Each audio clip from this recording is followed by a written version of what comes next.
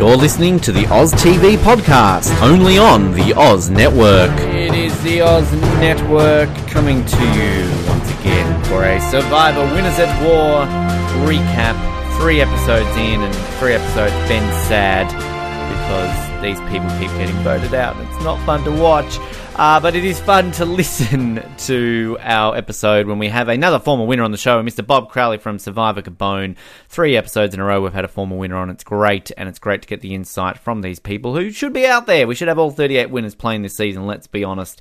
But a lot of fun chatting here, lots of stuff, lots of insightful, fun things to learn about, and another episode that I'm sure you are going to enjoy. So sit back and listen without further ado to our Survivor Winners at War recap, episode 3, with the winner of Survivor Gabon, Mr. Bob Crowley.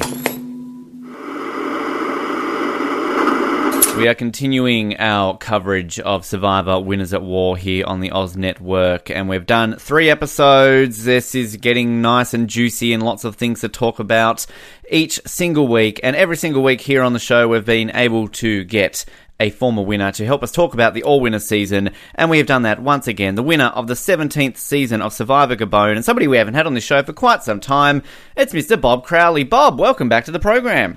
Thank you very much for having me. It's a pleasure to be with you. It's a pleasure to have you on the show, and it's exciting to chat about all things Survivor, but at the same time, as I've kind of mentioned to Tina a couple of weeks ago and to Chris last week, it's a bit sad to also have you on the show, because I feel like we shouldn't need to be talking to you, Bob. We should be talking to you after the season, because why aren't you on this season? We need to know what's happening. We should be watching you again, shouldn't we? Well, yes, but you just can't show up on the set and say, "Hey, I'm here, honey." You have to actually be invited. Right. And so, and they did have 39 other people to pick from, and I was almost last century, and so they didn't think that I was necessarily a good mix with some of the cast. I have to ask though, so you didn't even get a phone call? Were you even at least, sought after slightly to ask a question to you at least?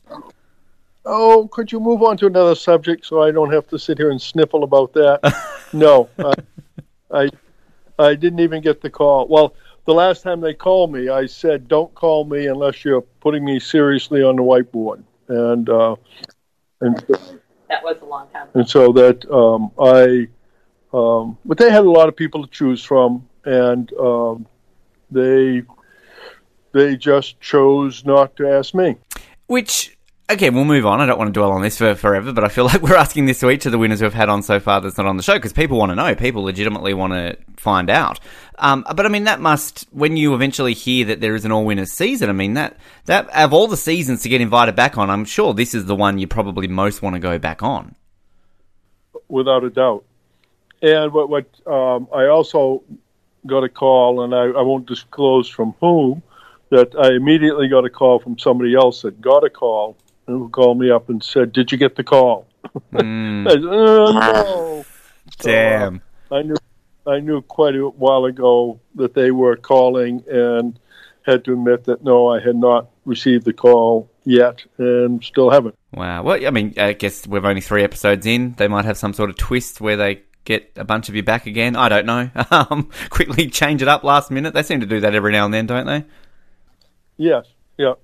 And they know. I have my bags packed here. I'm ready to go. I've got some extra glue in case I need to make a fake idol, and I'm ready. The joke around the family here is the casting is rooting for Boston Rob, and they thought that I would probably beat Boston Rob, and they didn't want me on there. Of course. And beating Boston Rob. We can't have 2 great New England contestants battling it for supremacy, can we? Especially when we know who would come out on top, clearly. Yeah. Exactly. But, I mean, Bob, what have your thoughts been so far, 3 episodes into Winners at War? Well, to begin with, I absolutely love the episode, because primarily the primary reason is, I don't like them mixing old contestants and new contestants, because it just seems so unfair and unbalanced. I don't like that. But what I love about this is I know them all. And Peggy and I have had the privilege of meeting most of them. I mean, Ethan has been here to the farm. Sandra's been here to the farm. Adam's been here to the farm. Who else has been here, Peg? We've not only met them at fundraisers around the country, but also they've been here helping us at our fundraisers. So we know them personally, and that makes it so exciting. And I think for Survivor fans, not only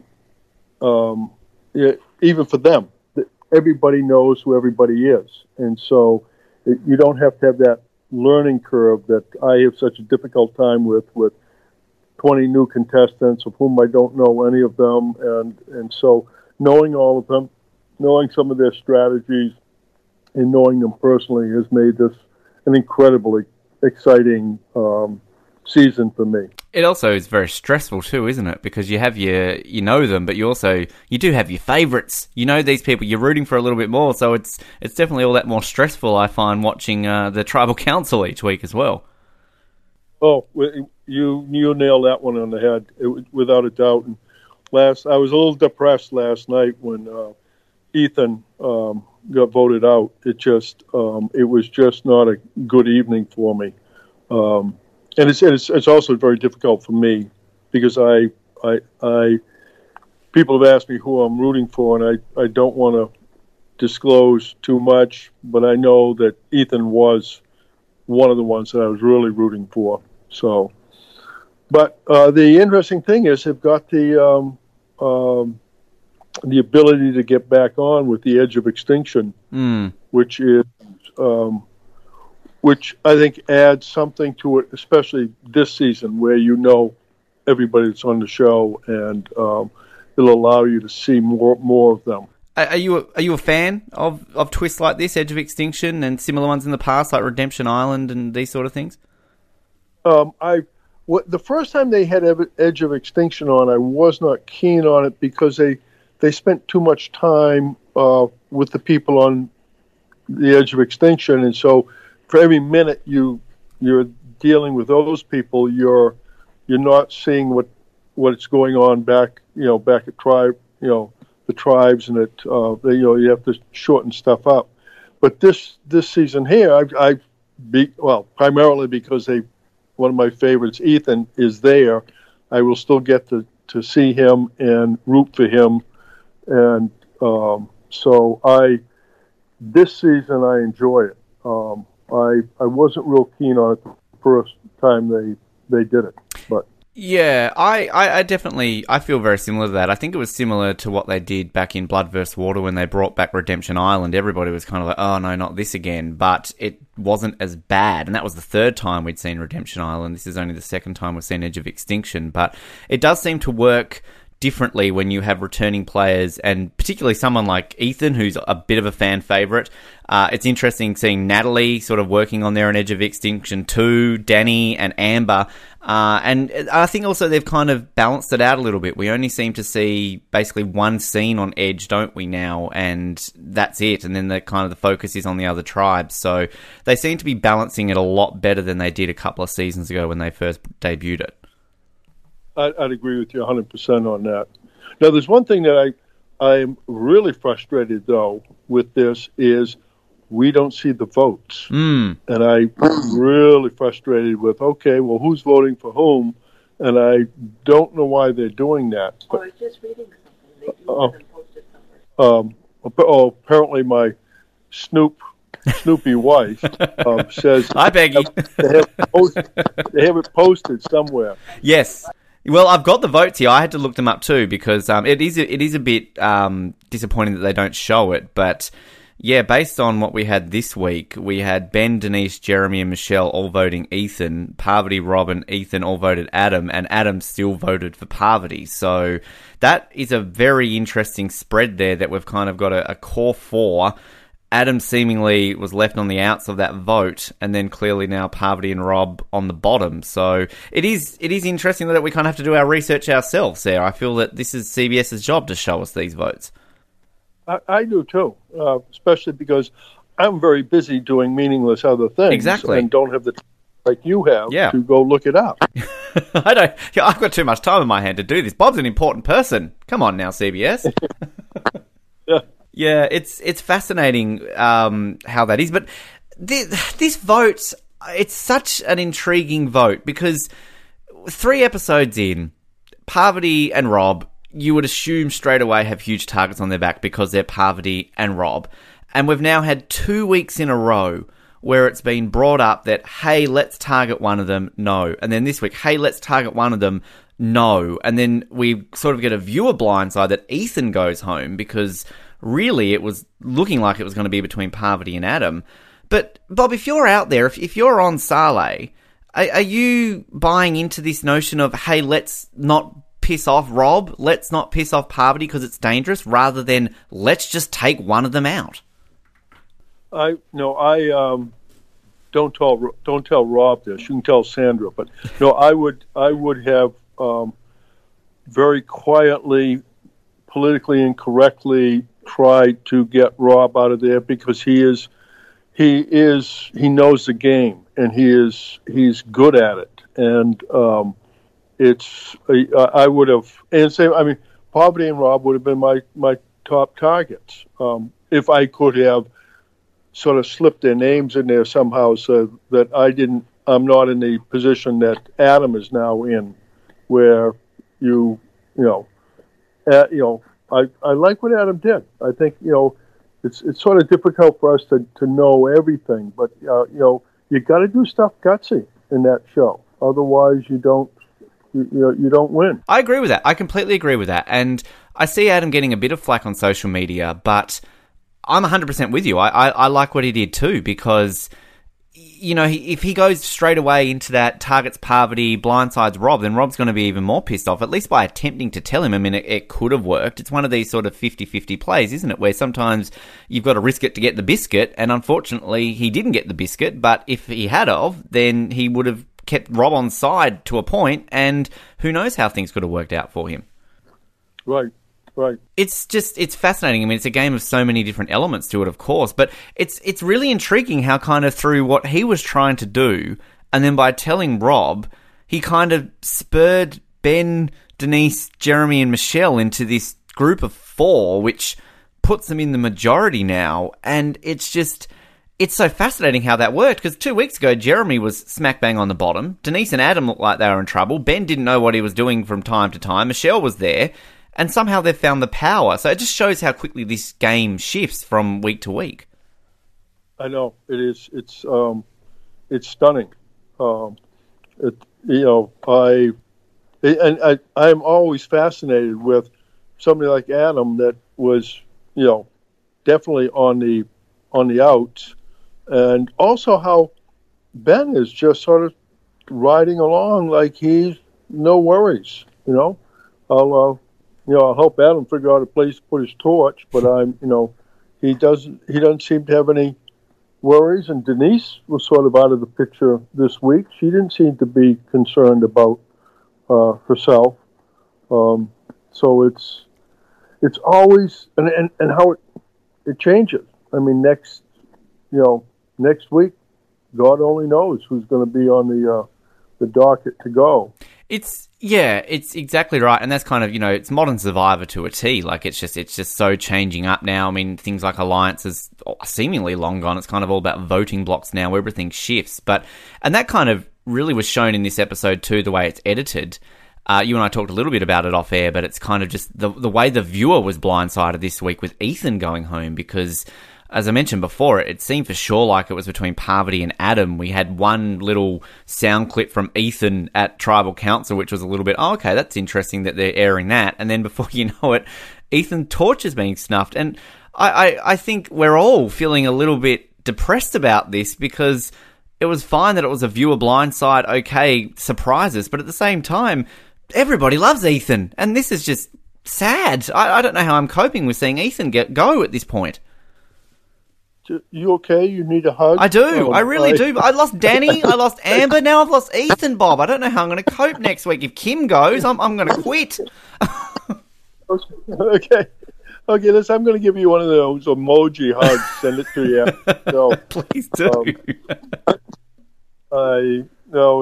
What do you think about the tokens? It's interesting. I don't think we've really seen them as much, like what they can do, but I like sort of what we've seen with Edge of Extinction how sort of Natalie's really compiling them a lot, and it adds something a little bit interesting. I think they're going to play a hand in this game.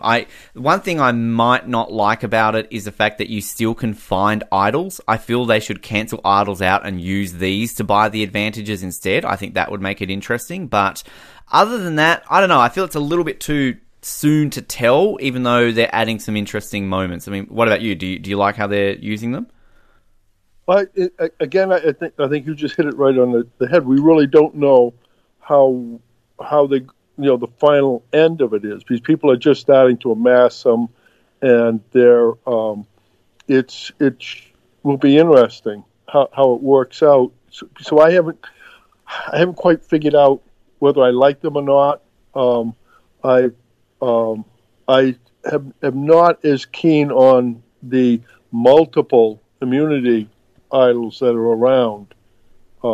It just there seems to be a little bit too many. But I think that all goes to the fact that Survivor loves the blind side, and that throws more of a blind side into the audience and the contestants. So I really haven't figured out how those are going to work out. I do want to know whether the two of them that are in the eyes of the immunity idol, if they're glued in there or not. I think they are, because I think somebody tweeted that out, and Adam replied on Twitter saying that they tried for a long time to remove them, but they're basically in there. So I think that has been raised, and I'm pretty sure they can't be removed. Yeah. I would have been into that right off the bat. Yeah. Which is it's actually crazy when you see that and kind of notice it, because I'm sure the producers probably did that deliberately to kind of, throw something there. But, I mean, what's your take on sort of with the idols? We had that last week, didn't we, with Kim and Sophie kind of having half each, and Denise and Adam. Denise has clearly got her whole idol back now, but do you like the way they try and change these idols up then by like, oh, let's have two halves. You have to give one to another person? I do. I like that. I think it adds another twist to the game. My biggest frustration, however, has been the complete reduction in the quality of the idols. They've now reduced it to a clamshell with a hole in it can be an idol. If you have a clam, you've got it. It can be an idol. Back when I was on the show, you had to make a really nice fake idol in order to fool people, and now anything can be an idol, and I've been disappointed with that. Yeah, I mean, you're obviously renowned for your iconic idol that you made, and we've seen some other ones that have, done a decent job since, but yours clearly still has, I think, been the king of the fake idols. So, yeah, all people need to do now, Bob, is get a shell and put a hole in it. There's an idol. You bloody spent 10 days crafting the most piece of art that we've ever seen on Survivor. I was just incredibly lucky that I had all sorts of things fall into place. I mean, the fact that I was able to find a resin from I think it was mahogany tree that was so much like hot glue or a wax that hardened so hard and so glossy that after I finished making it, it surprised me. And it really was so good. I could hand it right to when I got back, and Randy said to me, did you find the idol? And I could open up my hand and say, I have this. And he goes, you got the idol. I said, I have this. And I could hand it right to him. And there was no question in his mind that it wasn't something that somebody could have made out in the jungle, which if I hadn't have made it, I would have thought that it was something the producers had made also. Yeah, it's, iconic moment in all of Survivor. And it's also a lot better than the stick that we saw the previous season that somehow somebody fell for. So, a slight improvement made there. But I find it fascinating kind of on what you did, and kind of we still get that sneakiness of the players, which I find always entertaining. And we had that with Natalie this week when they're all searching for this combination for this lock on Edge of Extinction. And then Natalie kind of clicks quickly works it out that, hey, these shells are a combination. And so therefore she's throwing them in the bush, she's ripping some up so that Amber and Danny can't find it, goes and rushes up there, gets this advantage. I mean, it's moments like that. I don't know how you feel about still seeing these real little sneaky little moments like that, which it reminds me of seasons like yours, Bob, when you've got people being creative and kind of thinking outside the box a little bit. Well, throwing it in the bushes was okay, but when she took the one down and broke one of the shells out, so she changed the numbers on that on the shells. I thought that was incredibly clever. Remember, after she threw it in the bushes, she then took a rock out and broke a couple of the shells, so that the numbers, she changed the numbers. That I thought that was perfect. It was absolutely the epitome of cleverness. Do you like what that leads to then with the advantage? Do you like it when, she gave Sarah the fire token opportunity, so Sarah gives up her fire token to get this stealer vote essentially, but she then has to go into camp, the other tribe's camp, to steal it. Do you like those sort of moments when they force somebody to do a little bit? We saw that last season, of course, sneaking into the camp to try and find the advantage. Oh, that's right down my alley. I love that. And the interesting thing is, it's dark enough in camp, so if she got caught, she could then walk off like she was one of the producers or one of somebody. I don't know how they would have caught her, but I really I really enjoyed that. That was classic. Which the question I'd have with that though, because watching that, I mean, obviously there's probably a bit of trickery in the editing there, kind of seeing Ben waking up and all that kind of stuff to make it look like it was a lot more tension than it was. But when you're actually sleeping, you've obviously got producers and camera people around the camp anyway. So if you do hear footsteps or you hear some, ruffles in the bushes, I'm sounding like Blood vs. Water there, that you're not necessarily going to think, oh, hang on, someone's sneaking into our camp, because you're used to people walking around, aren't you?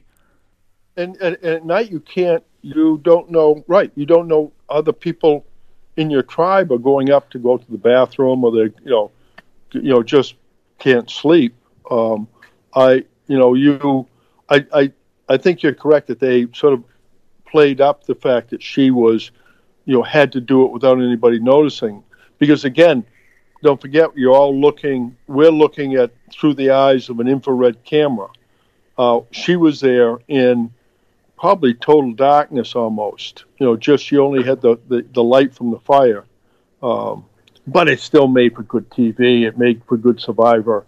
I like those little twists like that. And it's very entertaining. I mean, also having Sarah have it, and then, recruiting Tony to kind of put charcoal on her face and kind of continue with the cops are us sort of thing. And I mean, Sarah used the stealer vote perfectly, if I can speak properly, Ben, on Game Changers. So I mean, it's looking pretty good for Sarah. She's getting a decent edit. She's getting a nice advantage. She's got a nice little alliance with Tony, and he's getting a bit of screen time as well. So I mean, do you have much thoughts on people like Sarah and Tony over on Dakar right now and how they're going? Well, I'm wondering why she told Tony that she was doing that. That sort of surprised me, because the last person I would trust would be Tony. I tend not to trust police officers in the first place, but the two of them make a great alliance. I like that. I like that the cops are us thing, but I didn't quite understand why she would tell him. But I did like him putting the charcoal on her face and helping her prepare for the attack on the other camp to get the idol. It is fascinating, this alliance, because as we saw last week when it came about again, because way back in Cagayan, Tony of course stabbed Sarah in the back and sort of destroyed the Cops Are Us, and then Sarah and Tony didn't get an opportunity to team up again on Game Changers. But I'm very intrigued to see if Sarah is just playing Tony, kind of, because we saw that a bit last week where she's like, oh, he stabbed me in the back last time, how can I trust him? But I would love to see these two work together properly and actually go deep in the game, because these are two of the most entertaining players we've got out there. I love both of them. They're great players of this game. And I don't know, it's just one of these unique little pairings in Survivor history that it would be great to kind of see actually achieve what they initially thought they were going to do back in season 28 before Tony stabbed her in the back. Yeah. It's and that's isn't that what makes this season? Yeah, so much. Because we've got the history of everybody. Well, we're seeing that with Rob and Parvati. Rob and Parvati were each other's throat heroes versus villains. And the one that I think everyone's overlooked, All-Stars, Season 8, Ethan and Rob hated each other. And yet here they are butting up, 32 seasons later. Yeah. No, that's why this is going to be, I'm sure, people's, unless something really crazy happens in the end, it's going to be, go down as one of the all-time favorite seasons. I completely agree. I laughed at a tweet I saw just before we started recording this, Bob, that somebody pointed out the irony of the fact that they've broken Boston, Rob, and Ethan up, but they've sent Ethan to Edge of Extinction, with Amber. And Ethan and Amber dated well before Rob and Amber ever got together. So, he's going to be spending a few nights with his ex-girlfriend there. I know. I actually only found that out earlier because I couldn't, I saw somebody posted a picture of Rob and it said, this is what it looks like when you find out your ex is, I was thinking, who's the ex? And of course, my Snoop sister wife explained to me that, didn't you know that? And I didn't know that Ethan dated Amber. So I would not be able to enjoy this show as much as I do without an incredible wife, Peggy, who is constantly going online and finding out stuff about me or any other people. We love Peggy. Peggy, I know you're in the background there, but, this is why I think when it comes to a Blood vs. Water season, if they ever do another one with returning player seasons, you guys would be up there as one of the ones we'd all want to see, because I think, Peggy, you're easily one of our favourite Survivor partners in the history of the show. Oh, thank you, Ben. It's sweet of you. I appreciate it. You're most welcome. Are you enjoying the season at the moment, Peggy? Oh, so much. And our daughter was saying, what's great about it is right from the beginning, we know who everybody is. And usually, what is this, just the third or the fourth episode? Yeah. I'm still trying to figure out people's names. But, from the get-go, we know who everybody is. And, and like last night where we were in Boston watching Michelle and Jeremy's viewing party, it was so much fun to watch with so many people because, like when Sarah went to the camp and was looking for that token in the torch. The crowd was cheering. People were just get such a kick out of everything. And I can imagine too, it's a fun episode to watch, seeing the fact that, as we said, these four now, Jeremy and Michelle, part of it, they've kind of formed a bit of a Saleh alliance now. So I can imagine that the reaction, and everybody's going up to them afterwards, no doubt, asking them questions about, why'd you do this? How'd you pull it off? How does it all go? So it would have been a very good episode to be in a crowd like that. It really was. Fantastic. Just on Dakal as well, I for sure thought Dakal were losing this week because of the way you sort of got this scene dropped about Tyson and Sandra sort of going against each other. And the editing of the challenge was fantastic when it sort of came right down to that very last piece. And it was obviously a very close challenge anyway, so you didn't really have to do much editing, but it was really, really tense. Just on the whole Sandra versus Tyson situation here, Bob, what's your take on this? How do you think this is all going to play out? I think they're going to have to remove the machete from the campsite.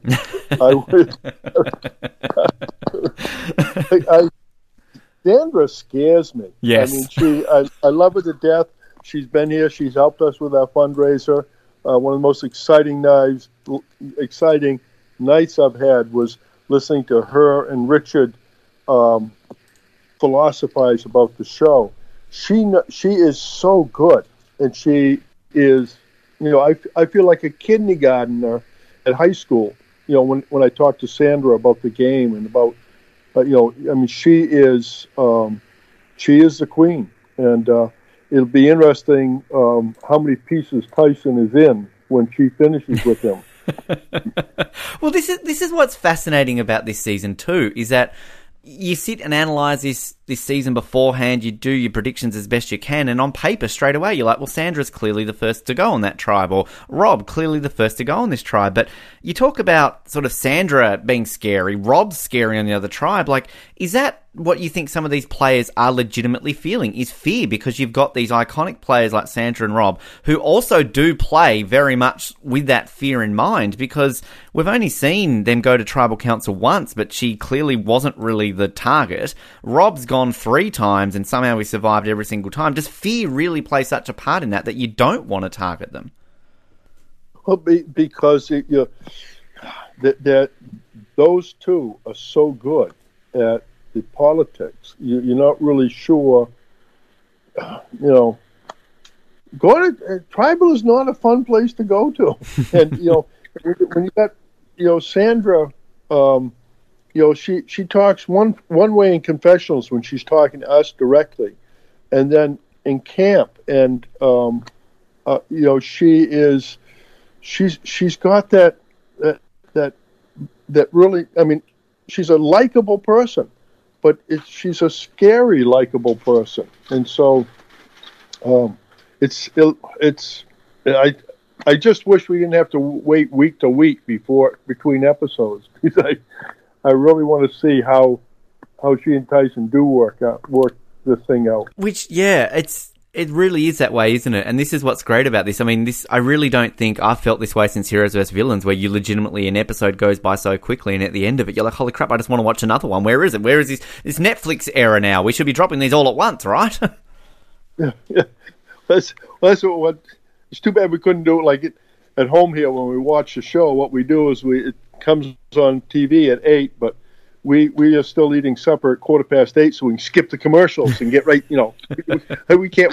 I can't wait 4 minutes. Yeah. To see what's going to go on at Tribal, and to have to wait until next Wednesday. It drives all crazy. Yeah, it's very much like that. So, similar question when I asked you before if you were on Sale, if you'd be targeting Rob and Parvati. So, if you were on Dakar, would you be targeting Sandra? Would you be doing what Tyson is attempting to do right now? Let me just check for a second to see whether... She's not listening. Hang on, I don't think Sandra's on the line right now. I think we're safe. Okay, but you never know. I would... I don't know whether I'd be targeting Sandra or I would be pretending to ride her coattails and let her. Actually, the interesting thing is I don't know whether I'm supposed to say this, but several years ago, Sandra and I, and I'm sure she's done this with all of the people, had made an alliance, and we weren't even on the show, but we were going to. She said she would take me to the final with her. But we were not going to talk at all during the show. We weren't going to communicate. We weren't going to, and so I was going to be working with her without talking with her, and that was the. And as soon as we finished that, that scheme, she went off. We were down in Florida when we were doing it. She went off, and I'm thinking I got to go see Adam to see whether she's made the same alliance with Adam. But, and did you find out if she had? I didn't. I don't know whether it was really fun. We were down at a fundraiser for Give Kids a World, a Make-A-Wish fundraiser, and they had 13 winners, I think, down there, and it was so funny because we were all anticipating this show coming up, and we were all, we'd be talking about this, that, and the other, and you get in the elevator, hey, Sandra, how about you?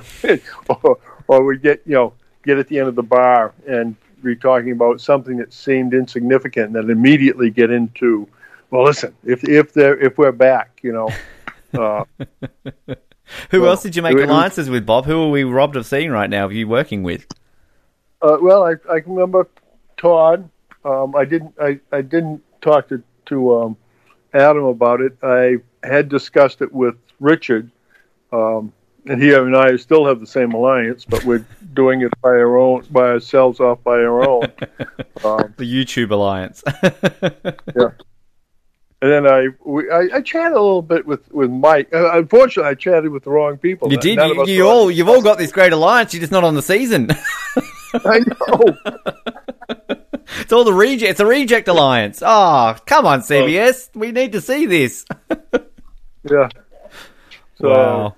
Well, Winners at War 2. Like, wait a few more years. I mean, there's still 18 of you that didn't get to go on this season, so we only need 2 more winners, season 41 and 42, then they can go straight into Winners at War 2 and with all the 20 that haven't played a second time around. So there you go. Yeah. You know what?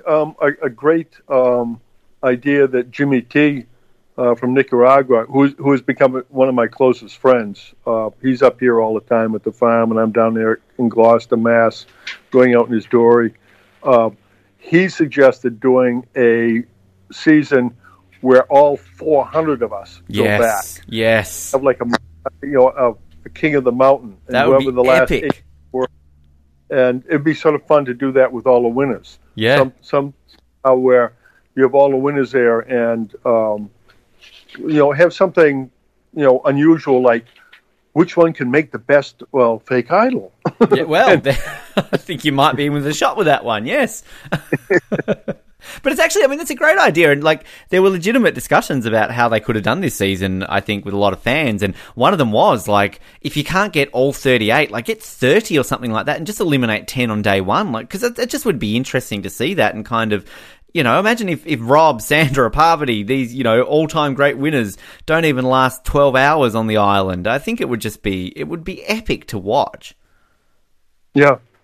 And I think I haven't run into a winner that wouldn't go back. I of course, haven't talked to them all, but I know I can tell you right now, if this thing goes on for another 20 years and I'm in a wheelchair, I'm going to be my way through the crowd to get back on the show. Yes, because it's just such a great experience. We all love the competition, and we all we all love everything except tribal council.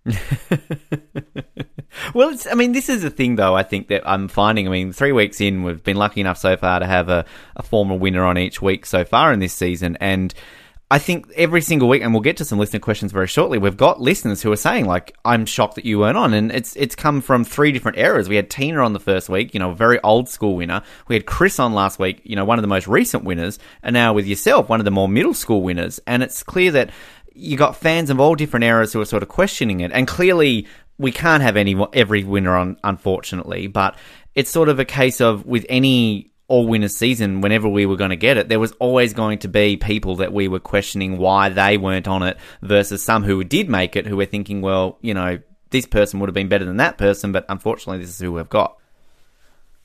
Yeah. It'd be interesting to do I don't know how fair it would be, but just to have fans voting. Like a second chances for the winner season. I think, I don't know if they would ever want to do that, because I think, unfortunately, with some of the winners, they've got more of a sour taste than some others in many of eyes. And also for CBS, I don't know if they're going to really look at bringing back Brian Heideck, or, they're probably still shitty that Russell didn't win, so Natalie White's probably not going to get a true chance of coming back. But it's sad, though, because Brian Heideck, to me, is my favourite player of all time. And then someone like Natalie White, I personally would love to see come back to get out of Russell's shadow, to be like, well, she's much more than the winner who just beat Russell. She's got more to her game than that. So, yeah, there's a story for every winner, Bob. I think every winner who didn't make this season, you can make an argument why they would also be great on this season. Uh-huh. And it's interesting. Brian and I shared a room at the Celebration Florida fundraiser for Make-A-Wish, and he's just a really interesting person, and I would enjoyed seeing him come back too. And he's pretty much a different person. I spent the whole weekend with him. We shared a hotel room, he and his wife and Peggy and I, and he's a completely different person than I thought he was going to be. And I really enjoyed the weekend with him, and I really enjoyed having the privilege of spending time with him. And I would have enjoyed seeing him back on the show. Yeah, it was sad to see him. I think he was on the same page as you, that he unfortunately never even got a call. But I think, in all seriousness, he was one of these ones that I think most fans knew would not be on, because I think kind of, he got a bit blacklisted after CBS, kind of, some of the things that happened after the show allegedly and all this sort of stuff. But it's sad. But, I mean, at the end of the day, one positive, and this is the same for you, Bob, I think there are 12 or 13 of you that after this season will be 100% intact your record. You will still be 100% perfect from this game of Survivor. So there's a positive to take out of this. All you one-time winners still have a 100% record. You've got 20 winners out there who are about to 19 of them, because one's obviously going to win, that have destroyed their 100% strike rate on Survivor. So there's a slight positive to think about. Yeah, that's an interesting way of looking at it. Yeah, your legacy is perfect still. You've played Survivor 100% perfectly every time you've played it. So there you go. Positives. I always like to point that out to Rob that it took him 4 times to win. Indeed, yes. Exactly. So, yeah, exactly that. Tyson took 3 to win, so there's that one as well. Sandra, not 100% anymore, so, and plus we might not have a winner of this season who's only played twice. Like if somebody like a Parvati won again, or Jeremy. They've always got that one losing game, don't they? We need someone like Adam or Ben or, Danny to come back from Exile, Edge of Extinction to essentially create this 100% record. But even then with Danny, that wouldn't count because she's been voted out this season. So, it's going to be interesting to see how that all plays out. We just quickly we'll get into some listener questions and I'll get us to do a review of this episode. I feel this is still very early to ask this question, Bob, but I feel it's also that time where maybe we need to start thinking about this. Do you have any potential winners picks right now, just based on what we're seeing at the moment, only a few episodes in? I've got a few jiggling around in my head, but it's like a horse race. They've all come around the last bend, and they're all neck and neck.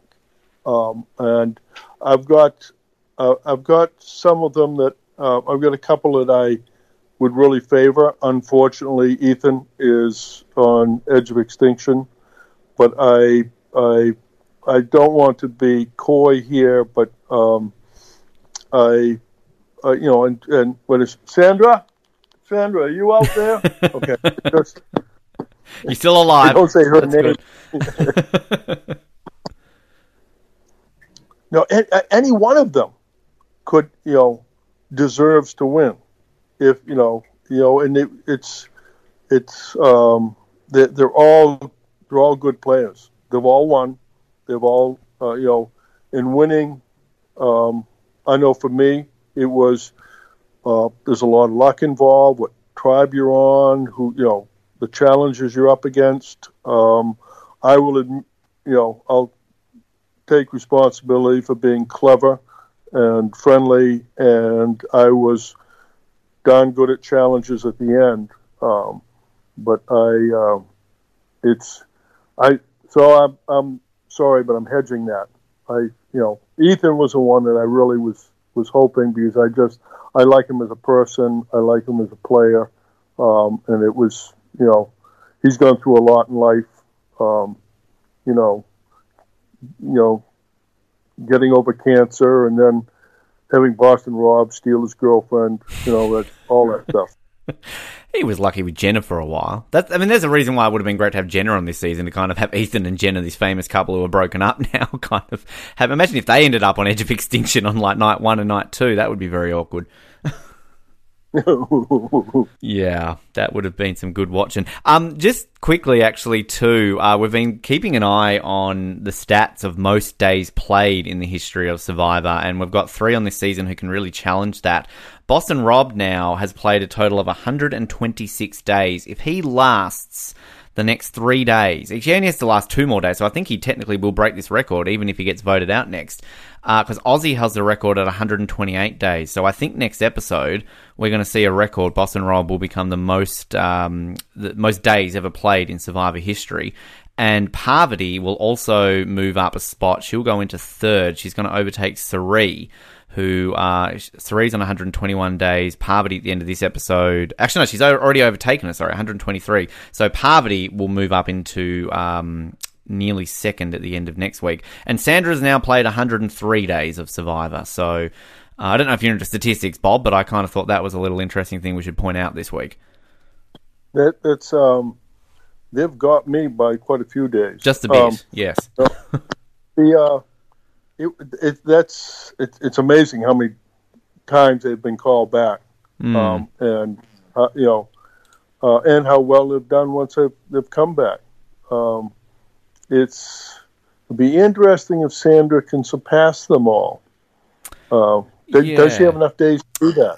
Robin, I don't think so. Even if Robin Parvati went next, what day are we up to? We've only about 10 days, so we've still got 29 or so to go. So, no, I don't think she can. She can. Right. Yeah. Oh, well, I guess if Rob got voted out next, and then Parvati got voted out next, because I believe actually Ethan got voted out on day 9, so there's 30 to go. So she could, but Rob has to go next, and Parvati has to go next, and she has to win. That's how she could do it. Uh-huh. So that's basically, we've got one more episode to see if that's possible. If Rob survives next week, then no, she can't. But hey, stranger things have happened in the world, so I guess we can see how all of that plays out. I'll get into some listener questions here, Bob, but what we also like to do on the Oz Network now is we like to review the episode. So essentially we have a 3-tier review system where if you love the episode, you're going to buy it. If you thought it was okay, you're going to rent it. And if you thought it was crap, you never want to watch it again. You're going to trash it, you're going to bin it, you're going to throw it out. Don't ever talk about it again. So what are we going to do with this week's episode, Bob? Are we going to buy it, rent it, or bin it? I would buy this one. I liked Natalie, her strategy of disfiguring the numbers. I liked. I don't like Ethan getting voted out, but I like the excitement of the puzzle being so close in the challenge. What else? I'd buy this one without a doubt. I'm with you, 100%. I really liked the editing of this episode, particularly with that challenge, as I said. I liked Sarah going into camp and kind of, just this toe-tapping away and all that sort of stuff. The Edge of Extinction stuff was entertaining, and as much as I hate Ethan getting voted out and kind of the viewer blindside's annoying, I appreciate it to a weird extent that they at least are trying something to kind of pull the wool over the eyes of a viewer. So they can still surprise us 40 seasons in, but unfortunately it was just with Ethan and we're all still wanting that hug because Ethan's gone. Still can't deal with it. Again, no, I'm just jinxing myself by saying this, but if Kim goes next week, I don't know if I can watch this season anymore. I don't know. I really can't watch this season anymore. Let's get to some listener questions. Thanks everyone who sent these in. As always, if you have listener questions, stay tuned to our social media pages. We will post who we've got on the show and you can send in the listener ones. And as always, we've probably answered a few of these throughout the interview already, so I'm not ignoring them if I don't ask them. One of our very good friends on this show, Chris Dixon, says, "Hi Bob, recently watched your season for the first time and you seem like an all-around great guy. Was just curious to know, are you still a teacher?" No, I'm not still a teacher. However, we've started a outdoor camp, well, obviously an outdoor campground, and we do have groups of students that my daughter and I are giving outdoor classes to. So I no longer am teaching in the high school, but I'm doing outdoor education for basically most of the time for 6th, 7th, and 8th graders, but we also provide an outdoor experience for different outdoor groups at the local high schools. Fantastic. And so that's a yes and a no. Great. Oh, I like that. That sounds a lot of fun. Thanks, Chris, for your question there. RG Lildestrom, I always mispronounce your name, RB. I haven't heard from you in a while. It's good to hear from you again. I don't know how to ask these questions. Was Julie Berry a better student than she was a Survivor player? I don't care if Julie's listening, because she knows she was a horrible student. She barely remembers that I was she barely remembers me. No, we've joked about that. She high school was not her forte at the time, and so Julie, if you're listening, you will eventually hear this, I'm sure. I'm sorry, but I think she admitted to me that she was much better at Survivor and much better looking than she was a student. Although life has changed and she's no longer a young teenage girl sitting in the back of my science class. Right, I thought you were about to say she was much, time has changed and she's not better looking anymore. I was about to say, whoa, but no, you no, she's better looking now than she's ever been. You saved yourself. That was a good one. Avi also says, and I might paraphrase this one slightly with some of the words in this one, but are you bitter that the chicken beep mother beep from Survivor would not let you mention anything about your time in Survivor in your critically acclaimed autobiography, Making Waves, The Stories of Maine's Bob Crowley? I am disappointed that I couldn't write anything about Survivor. And I believe the contract I signed, it was 160 or so pages, says I don't think I'm able to write anything until Survivor has been off the air for 5 years and Jeff Probst has moved to Canada. So I actually was talking to somebody the other day that I should be taking notes, and for any when a time comes that I can write, because there was some really fun stories, which I do tell when I'm giving talks to high school kids and different speaking engagements. Great. I look forward to, I don't want Survivor to end, but I look forward to 5 years after Survivor ends and just seeing a slew of books released from Survivor contestants. Yeah, that's you're going to be more excited about that than you are about this past week's show. Yeah, probably. God, I'll have to learn to read, I think. So, see how we go with that. Come over yeah, I'll just tell you the story. Yeah, exactly. I'll just make sure I'll record it all, and I'll be ghostwriters in that way I can learn to read at the same time. Dale Sutherland asks, who are you still friends with from your season? I would say, I was just asked this question last night. If you can believe the two that I probably stay relatively in touch with are Corinne and Sugar, in separate locations, at separate times, not at the same time. But my son has run off to California, and so we go out to visit him quite often. And Jillian, I actually am quite close with. I have been helping her with her fundraiser out in California. But whenever I go out to California to visit my son or to go to a finale, I always go out to lunch with Sugar. I generally try to chase down Corinne. Charlie I see quite often. I don't see quite often, but I communicate quite often. He lives down in New York, and he's got the cutest little daughter. He's got a little boy. It's Sugar that has a daughter, and so. I haven't heard from Marcus for a while. Randy will insult me once in a while on Facebook, which is always fun. With Susie Smith, she comes to visit occasionally, and we stay in touch with her. Great. So, yeah. No, we always appreciate it when we know you guys sort of stay close. And then Jillian, she essentially is the founder of our show back in the Survivor Oz days. We're very partial to Jillian. And I also remember the one time I went to Reality Rally, Bob, and you tortured me with that one Survivor challenge, which I failed miserably at when we went to... It's very similar to the challenge this week, where you had to kind of put that tree puzzle together, except yours was dangling on a rope and it was windy, and I ended up donating the $30 to charity because I couldn't finish the challenge and I was holding up our team. So, yeah, thanks for that. Yeah, you're welcome. I also have a bamboo under the fingernails for another challenge, if you'd like to try that. Sure, that probably sounds a lot easier. Yeah. Could I just do a shout out to Kevin Thurber, who is the one that the challenges we did here. A fellow named Kevin Thurber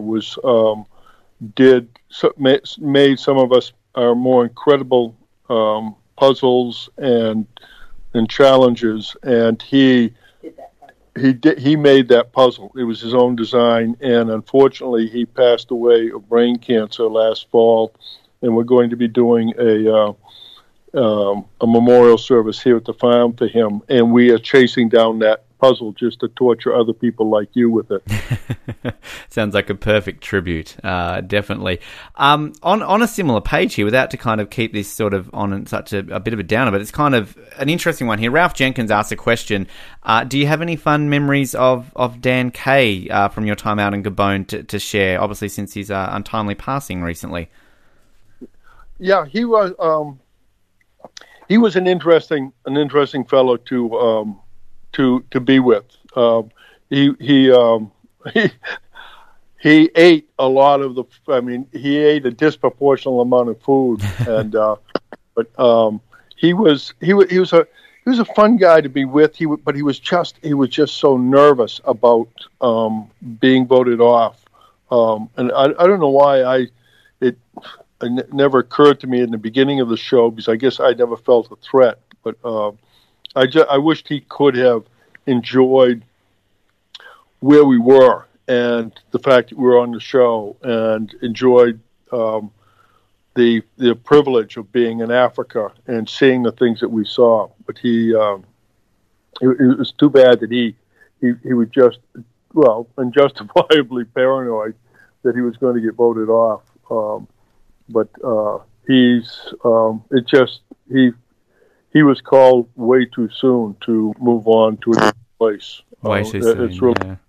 It's really too bad. Yeah, he was one of the ones that just randomly we talked a lot about in Survivor Oz. We seem to kind of have a random couple of players from some seasons that we felt never got talked about, and we would just always bring them up. And we unfortunately never got to speak to Dan on the show. But he was, I actually really randomly liked Dan. He was just one of these random players that no one ever talked about that I really liked. So it was, it was such a shame to hear about that. So, it's obviously still a little bit sad to think about that. Another question here from Clean Wilhelm asks, if you could replace one person on this season, who would it have been and why? I would have replaced Boston Bob with Maine Bob, Survivor Bob. I would put myself on. But other than that, no.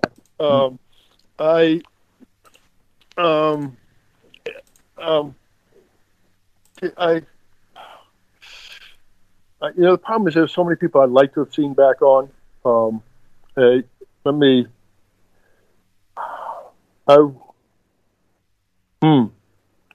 would have liked to have seen Mike back on. I don't want to downplay Ben, but I could see Mike going on in Ben's place, Mike Holloway.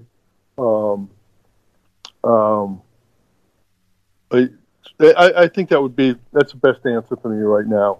Mike, again, another one of these ones that I think incredibly entertaining, and he would have brought something else to this season. So, yeah, again, just this argument that you can make for all these winners, unfortunately, that missed out. Thanks for that question. Fabronia says, I'm convinced 100% a new school winner from the 30s is winning. All the old school players are going one by one. Rob, Sandra, and Pav are on borrowed time. What do you think? Nobody from the 30s has gone yet. I'd wait until next week. This young generation think they're so much better than we are, and I proved them wrong in my season, and you may see that again this season. So we're still early in the game. Don't count out the old people yet. I like that answer. Well, here's a similar vein, actually. Richard, 16 players remain in the game, and still Sandra, Rob, and Parvati are still here. If the merge occurs when we have 13 left, we have a huge chance that at least one of the three is making the merge, assuming all three of these players don't go back-to-back, which, again, that's pretty crazy to think that we have the chance of Sandra, Rob, or Parvati making the merge. I don't think anyone would have predicted that pre-season. I would agree with that. I would have thought somebody would have taken them out either with a vote or a machete by now. Or both. Go for the double. David asked a question: when does Sandra's idol expire? Is it three tribal councils from the one she attends, meaning she has 2 more times to use it, not the next 3, regardless if she attends? I think it's the 3 that she attends, David. I don't know if you know anything about that, Bob, but I would assume it's 3 tribal councils that she attends. I would, yes, that would be my assumption. And if you notice, I'm starting to talk slower, and my secretary wife has now hit the keyboard. The research department in the Crowley household has got to work. But I would think it would be the 3 tribal councils that she goes to. I mean, that it wouldn't be, because otherwise, if the other tribe goes 3 times in a row, then she wouldn't have for the dramatics, for the blind side, for all that stuff. We should all know that she has an idol that she can use the next time she goes to tribal council, the second time, and then the third time. Yeah. And so I would. That's where, but I don't make the rules. Well, I'd agree with that, and I'd also think that if it was like it has to be used at 3, the next 3, there would be some sort of disclaimer saying if your tribe doesn't go to tribal council, you must give this to someone else. Because I mean, we would see that, wouldn't we? Sandra has to give the idol, and she gives it to Rob or something like that. You know, you're going to see that. Yeah. Yeah, interesting though. Hilda O'Connor says, has Natalie got the biggest advantage on the edge because she has stayed the longest and can take advantage of fire tokens and knows everything the best? Anyone joining the edge closer to the return challenge has the least advantage than the ones on it the longest. P.S. Who do you think, Bob, will return to the game? Okay, it was 2 questions. I think Natalie does have a greater advantage for exactly what you said. For some reason or other, I'm just thinking that Ethan may get back in, but that's just a hunch. It's not a hunch. It's just because I like Ethan and I just want him back in, and I'm praying for him every night now. It's Ethan that I'm hoping for, but I don't have any inside information. Okay. And Peggy, if my wife, can I ask Peggy who she wants to come back or who she thinks she's going to come back? I was just scrolling through, see what I could find, but I don't think I better tell what I found. Right. The research department working really hard there in the background. I like that. Ray says 16 players remain. Is a swap due when we are down to 15 players, or will they pull a first doubtful and just let the tribes play out until merge at 13? I would I think because that both tribes seem to be fairly well balanced, I think, and I don't know whether technically they have to decide to do the merge before the game begins. I mean, not the merge, but the swap. I felt on my season that the decision to do a swap was made during the show because we were so unbalanced. And it's my opinion that if the tribes are equal, which they sort of appear to be, then there'll be no tribe swap until the merge. But again, I don't make the rules. Well, yeah, I would personally love to see them keep no tribe swap until merge. Do a heroes villains and kind of just keep it flat out how we are until a merge, because it's been a long time since we've had a season with no tribe swap. But yeah, I think they're very even, and I think clearly Saleh very much nearly won that challenge, and had they won that, we would have had 2 gone from each tribe. So yeah, I'd be very interested to see if they might hold off till the merge. And obviously it's a bit different with Edge of Extinction too, because we don't know when they're going to have a return challenge. We might have someone return next week. We might have someone not return until the merge. I don't know how it's going to work. But yeah, it's also interesting the point you make about how they will decide it. Because your season your season had the most tribe swaps, didn't it? Or it's up there. I mean, you had one every 2 days, didn't you? Yeah. I mean, I get up in the morning and Corinne would be gone. Yeah, exactly. I come back from Exile Island.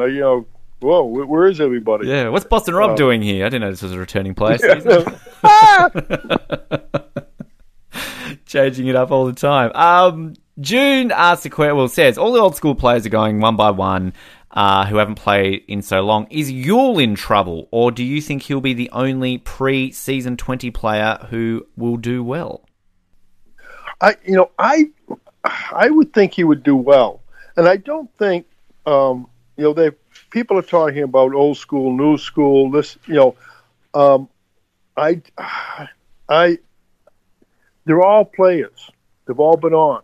The fact that like Ethan was saying at the beginning, he seemed to sort of didn't quite figure out what was going on. I don't think old school, new school really makes too much of a difference. You quickly learn, and especially among this crowd here, to adapt, to do things, to see what's going on. And so, I may be wrong, but I don't think you can say, oh, Yule is old school, so he's going to be next. He's a sharp guy. He's a good player. I don't think when you're on makes any difference. Especially with those guys here that are still in very good physical shape, which would make a difference if you had somebody that was getting on in years, other than me, that might have an issue with some of the physical challenges. So, yeah. But I don't think the change in the show has gone unnoticed by old school players. I definitely agree with that, and I think we've only seen that clearly on Saleh because they've got a lot more older school players as well. Whereas to Carl, I mean, yeah, Amber was an old school player, but she wasn't targeted because of old school. And then now with Amber gone on that tribe, Yule's really the only pre-season 20. I mean, I know Sandra technically started back pre-season 20, but there's a lot more of the newer players under Carl, but that just doesn't seem to be an issue. There's other underlying issues on that tribe rather than this old school, new school. And I think Yule's been fascinating to watch because Yule's done his research. Yule's clearly gone into this not having really watched the show since he played it, but doing the research. He was kind of that instigator of this whole poker alliance, which led to Amber's downfall. And Yule's just such a fascinating person to watch play this game again, and we're getting a lot of sound bites from Yule. He's getting a pretty solid edit. So to me, I personally think Yule's going to be in this game for quite some time still. I would agree with you on that. Yeah, which it's good to see Yule again. It's kind of one of these winners that I think a lot of people kind of forget about over the years, but he's an interesting one to observe playing for a second time around. Gabriel asks, if you were on Winners at War, who would you most like to have an alliance with, and who would you not and want to vote out? I already have an alliance with Sandra, yep. And so I would have picked that one. And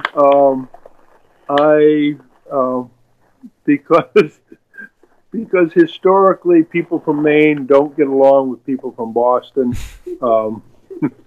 Enough said. So you must have done well at the viewing party then last night. Did you just pretend you were from Boston, or for those who didn't know you? He kept his mouth shut. Yeah. You need to get Dan Foley to join you at these things and kind of start a main group going down. Yeah. I haven't seen Dan in a while. He did help us. He was actually going to be in our fundraiser here. And he got called up to the real game. But we'll get we got a half a dozen people from Maine that have been on the show. If I was going to bring anybody, I'd bring Julie Berry because she's a lot better looking than Dan is. Oh, I don't know. Since Dan's got rid of the facial hair, he's all right, isn't he? Okay, you need to get some glasses, Ben. Yeah. The ones I'm wearing aren't all that good, apparently, at the moment. Sasha Pewterschmidt, long-term listener, she always likes to have a bit of a game here. So I'm going to read you a list of some of the players, some winners, actually, all former winners.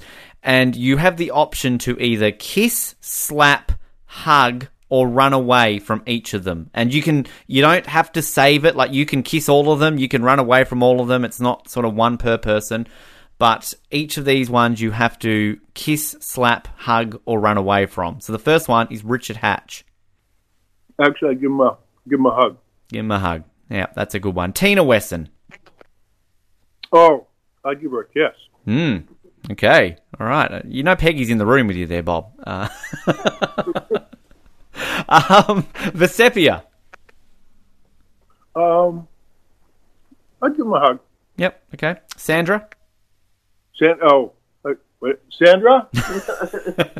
Sandra. I'd give her a kiss. Boston Rob? I'd slap him. Those damn Boston people. Kim Spradlin? I'd give her a hug and a kiss. Parvati? I'd give her a hug. Think about that one. It's a dangerous one as well, isn't it? And Denise. For a hug and then I'd run. Yeah. Denise, I'd give her a kiss and a hug. She's a wonderful girl. I really like her. Yeah, Denise is awesome. Let's go in here. What else have we got here? I think... here we go. Anna, upset you are not playing like I am for a few others. Bob, you should get together all the 18 players not cast on Winners at War and do your own one for charity for a fundraiser event that I heard you do every year.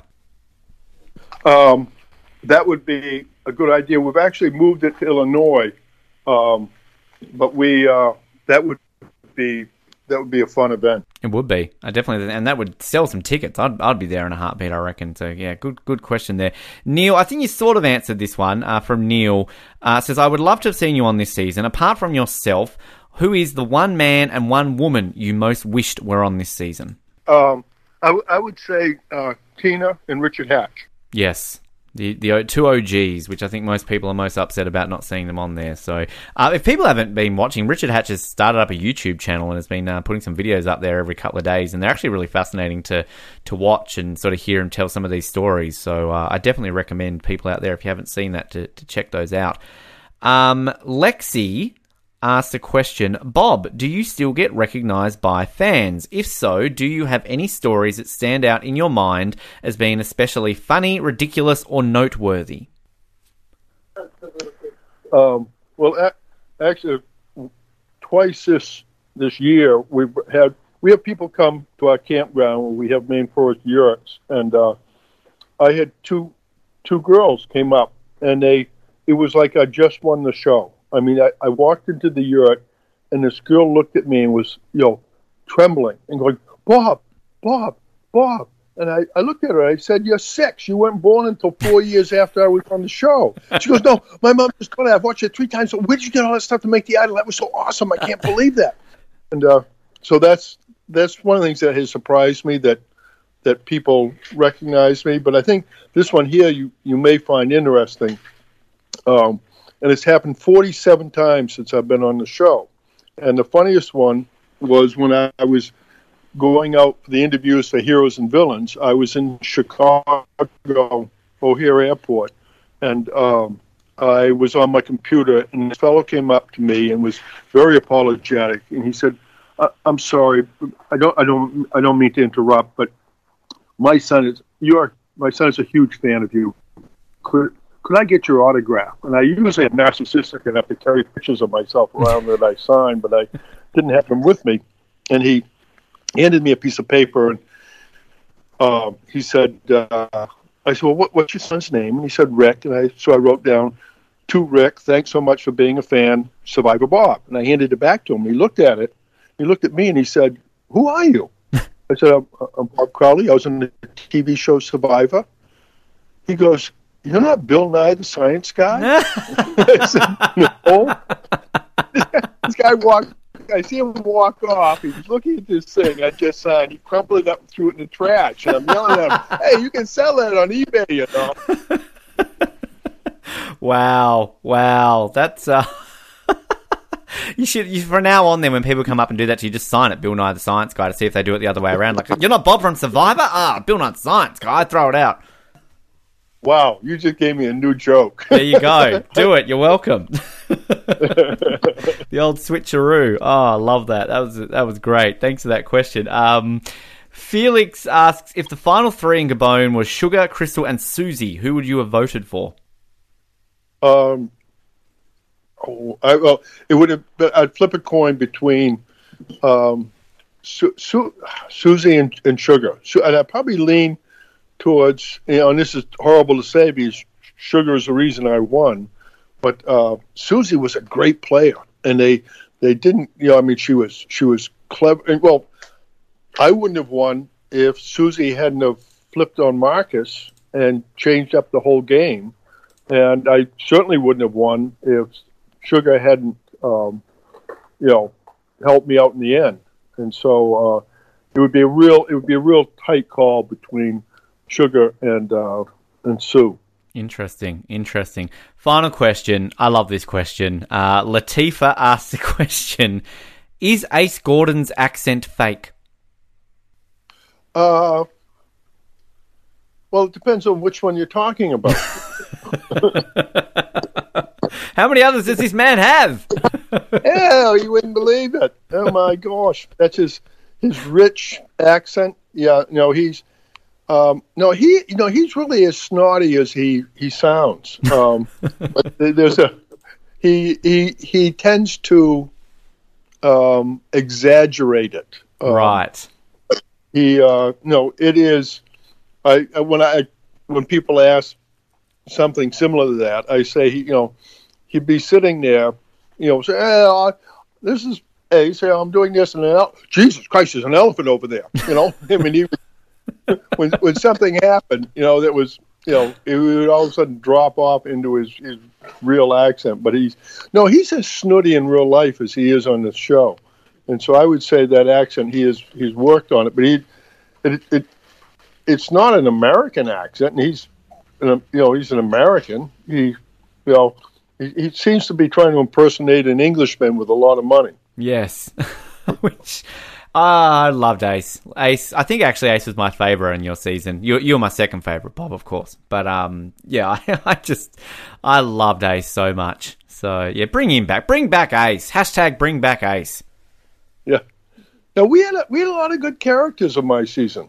If you put them in order, Ace would be there. Randy would definitely be there. 100%.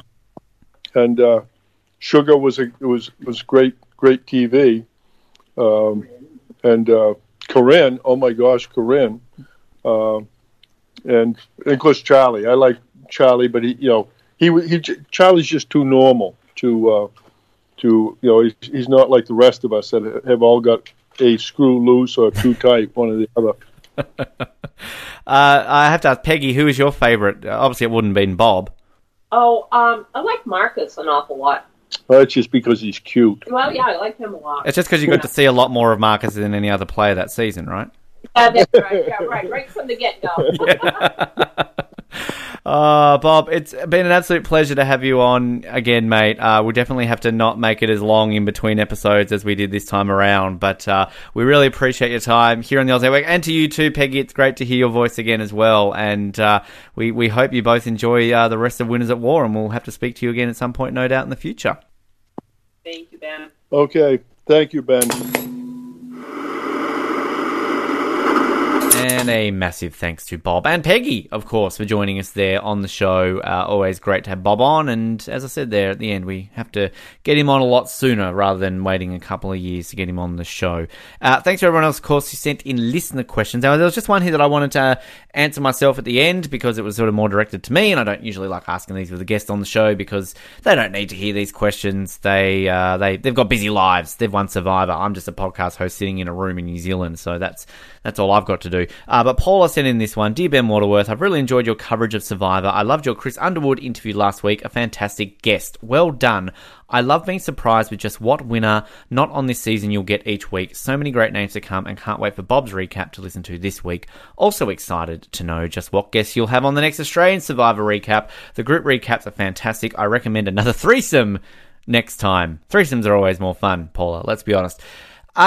Thank you for the kind words. We are hoping to have another former winner on next week, so stay tuned. But outside of the winners, we do have a couple of others that we haven't had on in a while too that we're really hoping that kind of can connect to this season with winners from their season on this season, so stay tuned for that.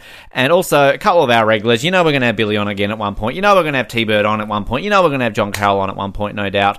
So stay tuned for those three, hopefully coming soon. But yeah, next week, as of right now, I am hoping to have another former winner on the show. So if that all goes to plan and schedule, you will see that posted. Otherwise, you will see who else we have got on the show as well. And as for Australian Survivor, I am also intrigued to see who our next guest will be on the show. We, again, have a potential couple lined up. We are spreading them out a lot more, as you would have heard on our first group recap, that we're kind of maybe only going to be doing 2 or 3 to spread throughout this season.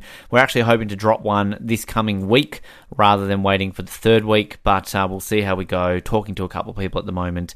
And as soon as we have something lined up for you, you will see that on our social media pages. But thank you, Paula, for your question and your support of the show. And to everybody else who is supporting the show as well, we appreciate you tuning in. We appreciate the feedback. We appreciate the questions and everything else that is happening. We do have other shows outside of Survivor coverage. Of course, Total Drama Island dropping every single Wednesday. Australia vs. Canada month.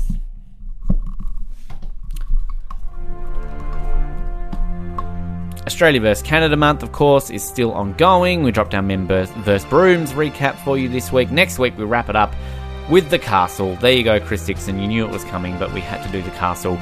So that, of course, is coming for you next week. And we'll have some other great, more exciting ones coming for you very, very soon.